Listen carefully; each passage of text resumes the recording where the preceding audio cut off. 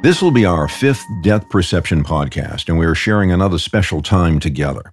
It is a commitment to the new age of funerals in this new age of living. It's called Death Perception, and I'm Joe Casper. I once asked an old-time funeral director, what is the hardest part of being in the funeral business? He said, looking sad on an expensive funeral. You picked the solid copper casket. Nice choice. My father had great consumer advice for families making funeral arrangements. When he would quote optional funeral costs on a traditional funeral, he would say, this is what the cemetery will cost, this is what the newspaper notice will be, and this is the church charge. People would respond and say, that is a lot of money. He would then say to them, we are not stupid. We don't want to spend your money if we're not getting any of it. None of those cash expenses options he mentioned give commissions to the funeral home.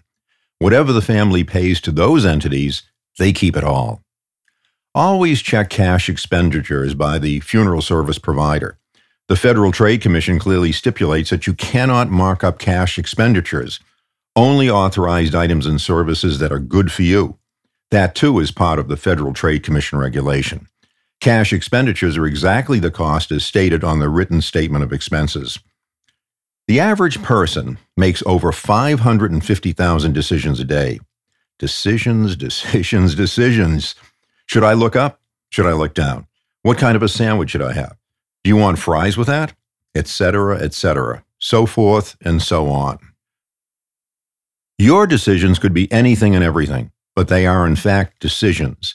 The question is, on your personal Richter scale, which ones are 1s, 2s, and 3s, and which ones are 4s and 5s? You read the label on a can of soup. You count calories on a cupcake, but you don't read the funeral home price list? Really? I truly love stories that have a message. Languages like going up into the atmosphere. The higher you go, the more you need oxygen assistance to breathe.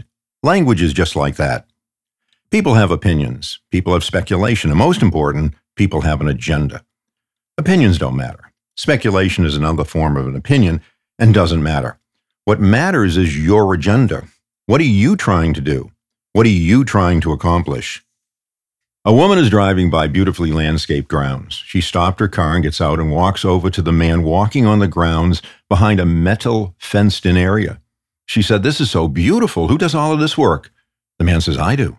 The woman replied, could you come over to my house and work on my grounds? He said, sure I could, but this is a mental hospital and I am an inmate here.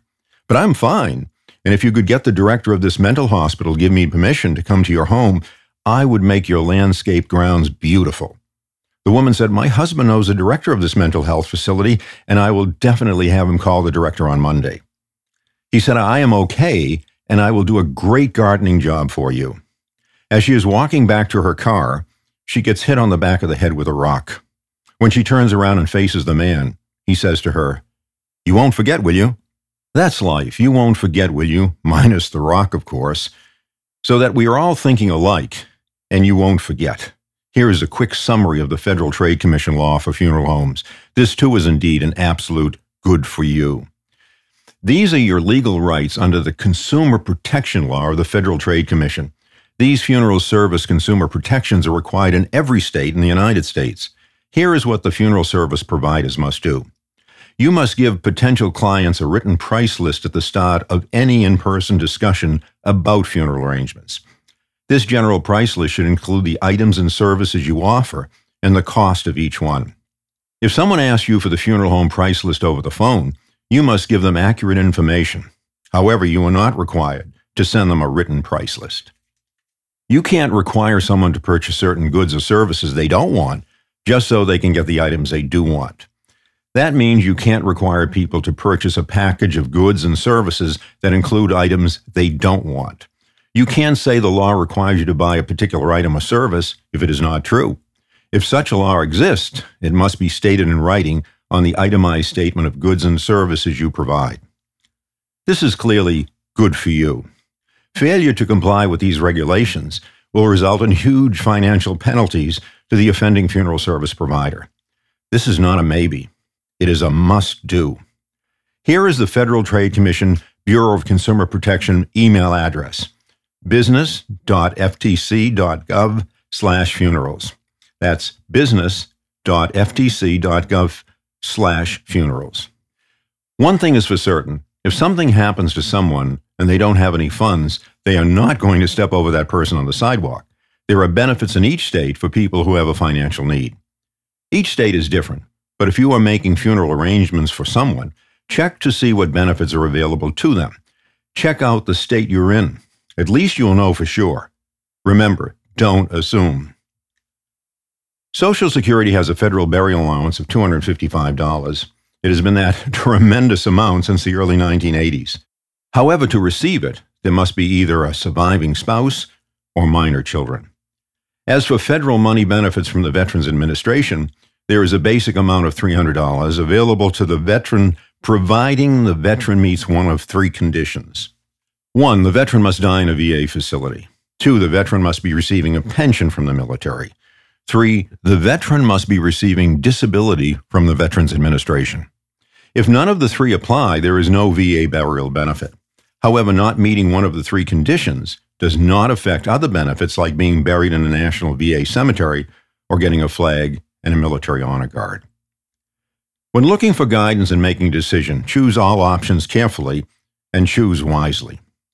2 of us couldn't agree, so we decided we'd go to the local clergyman and his decision would be the final one. So 2 of us went to the church and we walked over to the rectory office. Inside the office, the senior pastor was sitting behind his desk, and off to the side was a young clergyman who had just been ordained. He was watching and learning. My friend Mary went in first and stood before the pastor and said, "This is what I did, this is what I believe, and this is what I'm going to do." The senior pastor looked Mary in the eye and said, you're right, you're absolutely right."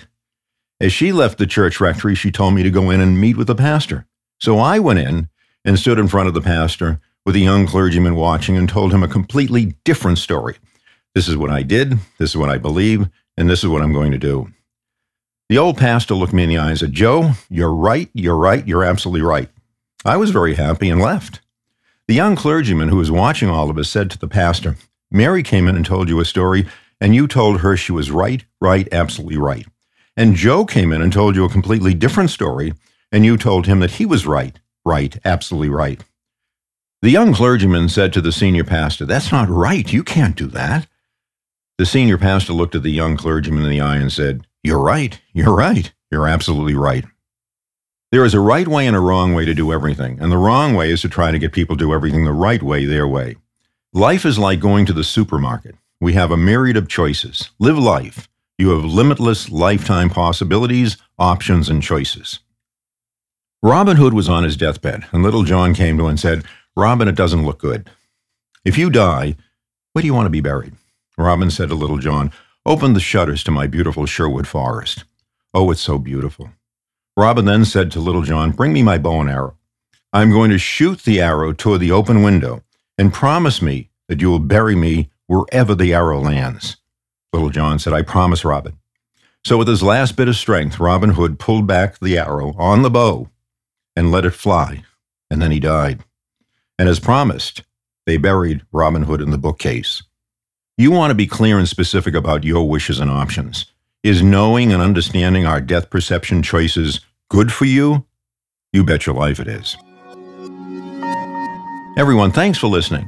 If you enjoyed this Death Perception podcast, if you could do me a favor and share it with a friend, please subscribe to receive information on our newly released Death Perception podcast. As my mom always said, life is a present. Choose wisely and wrap it well. I'm Joe Casper.